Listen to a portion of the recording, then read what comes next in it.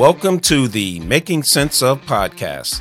This is Daniel Douglas, your host, bringing strategies, tips, and interviews covering technology, photography, video, and all things multimedia. It starts right now. In my previous episodes, I spoke with a communications expert who helps people overcome their fear of public speaking and presenting on camera, and a wedding and portrait photographer who loves the interaction with her clients. I'm talking today with a photographer that has an unusual and very interesting twist on photography, so stay with me on this one. St. Rappaport is a relationship photographer, and she says she photographs couples in their best state. Thank you for joining me today, St. Well, thank you, Daniel. It's very exciting to be here and speaking with you. Yeah, and I thought about this and I said, what am I going to talk about? A relationship photographer. I don't know what that is. So let's just go ahead and jump into this and give us a little bit of your background as a relationship counselor. Let's start there. Okay. So first of all, I am not a relationship counselor, not a relationship expert. Okay. I don't big disclaimer. But I have studied psychology a bit, and I do it mostly together with something called Creative Journal Expressive Arts that comes more as a form of a facilitator or coach. And then I mix it in together with the relationship photography that I do. But I'm no expert. Okay. We got that cleared up. So your expertise then more so is in photography? Yes, in photography, and like I said, together with this CJEA thing, it's a really interesting method of using your non-dominant hand to access your subconscious and your emotions. So I started off with relationship photography and then moved on and mixing in this journaling together with it. Okay, your non-dominant hand, what is that? Your non-dominant hand is the hand that you don't usually use to write with. For someone like me, I'm right-handed, but sometimes I switch off and use my left hand just because I can. But you usually write with your right hand? Normally, I do write with my right hand. Okay, so then your non-dominant hand would be your left hand. Okay.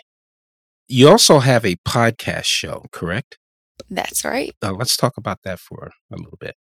Okay, so because I deal with relationships in the photography aspect, in the CJA coaching aspects, I wanted to do more to just help couples. I find relationships really interesting. And because I'm not the expert, I instead interview all sorts of people. So either everyday people who have a great relationship or marriage therapists, and just literally pick their brains to find the best way to have an extraordinary relationship. What's the name of your podcast show? Life Picks Relationships. Okay. Help me out here. I'm a single guy. If I were in a relationship and let's just say the relationship was okay, but it could be better, how would you coach me? What would be the process if I connected with you? So together with photography? Yes. Okay. So do you want me to explain first what the relationship photography aspect is? Yeah, I mean, we were going to get into that, but I think we should jump into that right now because... Yeah, I think it'll be easier to understand the process. Yeah. Okay. So relationship photography, which, by the way, you probably never heard of, like you said, because it's a term I just use to describe what I do. So most people don't know what it is, but basically is I take pictures of people in their ultimate state of love and connection, right? So going back to that example, if you were in a relationship where it was okay, but it wanted to be better, I would help you get to the state of that real love, that intimacy, that connection, or whatever other emotion you want in your relationship. Take a picture of it and then choose your favorite one to hang up on the wall like a vision board. That vision board, how do you, and with the group, I'm trying to understand this. How would you, with the group, with the photographs, would there be a follow-up with that? A follow-up session, sit down and say, hey, look, listen, here are the images that we took or that I took, and here's your different states of love connection or Emotions. emotions. Yeah. Okay. I see where you're going with this, but I'm confused as to how I'm trying to put myself in that position. So let's back up a little bit. I'm in a relationship. It's okay, but it could be better. We connect with you and the person or persons that you partner with, and we talk about our relationship and how we think it could be better. So from that point, where would you kick in? Okay, so today I'm like gonna mix going back to your original question that was before just to explain it like the whole process altogether. I would start with the journaling part with really journaling and coaching them through the journaling of a really understanding what they want in a relationship because many times you say you want a better relationship but you don't know what that is. Right. Like you can't describe it. So like you tell someone what they want, they'll tell you everything they don't want. I don't want this, I don't want that, but they can't put into words what they do. So by journaling with your non-dominant hand, drawing pictures, painting, getting all creative with the non-dominant hand, then you access the subconscious and get really clear in your mind what you are going to want your relationship to look like. Okay. Yeah. After we have like 2 or 3 sessions of that, then we go and we work on what we want in the photo shoot. What do you really want to express in the photo shoot? What sort of emotions? Take the pictures, which is a blast because you already worked through what you want your relationship to look like and you know what sort of emotions you want to portray in this photo shoot. So we're not like strangers here. Like when before I did this relationship photography, I would many times it would be the first time I would meet the people, especially if it's the kids or something of the sort. And here they already know me, we're much more comfortable. It's much easier to get comfortable and get those emotions out. Then after the photo shoot, they choose their favorite picture, a favorite pictures that they're going to want to hang up on their wall. The vision board will train their subconscious and just their mind to know what they want, what they're looking for, and constantly help them get there. And we continue journaling with the pictures and doing all sorts of art activities with the pictures to overcome blockages or challenges or anything that's in the way of helping you get that relationship. Okay, so it's a lot clearer to me now. So here's a follow-up question for you. Do you see couples that are engaged to be married? Yeah, they don't have to be married as long as they're in a committed relationship. Okay. How has that worked out? Let me just back up for a minute because I used to shoot weddings a lot. As you were talking, of course, my brain was spinning and I smell the smoke now.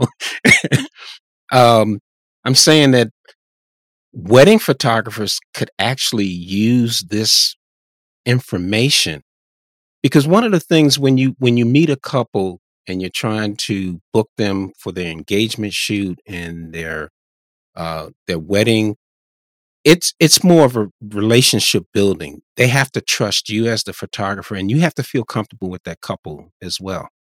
So I can see some of your methods actually helping photographers, not only wedding photographers, but portrait photographers as well. Do you see that? For sure. Because, like you said, there's that relationship that's there before, there's that trust that's there before you're coming much more prepared and much more open to the actual photo shoot. How did you get started with all of this? I think you mentioned that before. I'm not sure.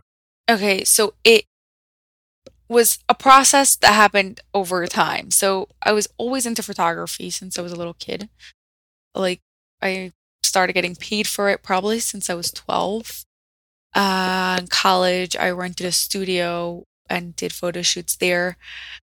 As I was doing the photo shoots, I realized my favorite part of it was that emotions part, seeing the real emotion come out.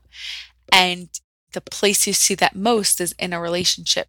So I decided to go into that and I started with the vision boards. But vision boards are great, but they don't actually solve the problems. So I was doing just the vision boards for some time, and it's like, okay, I need to do something else.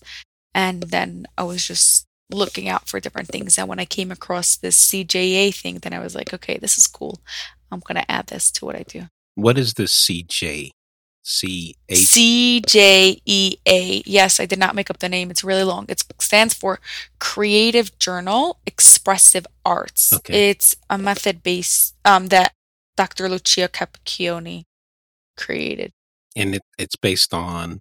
She, like, I don't want to say like made it up, but she discovered it while she was chronically ill, healed herself from it, and then did real research afterwards based on Roger Sperry's research of the right and left side of the brain and things like that. Okay. So this is different for me. You started photography young, like a lot of us have. Before you branched into the relationship side of photography, what were you doing photographically then? So there was a point I was doing lifestyle photography. Okay. And I was doing portraits, like family portraits, and modeling a bit also.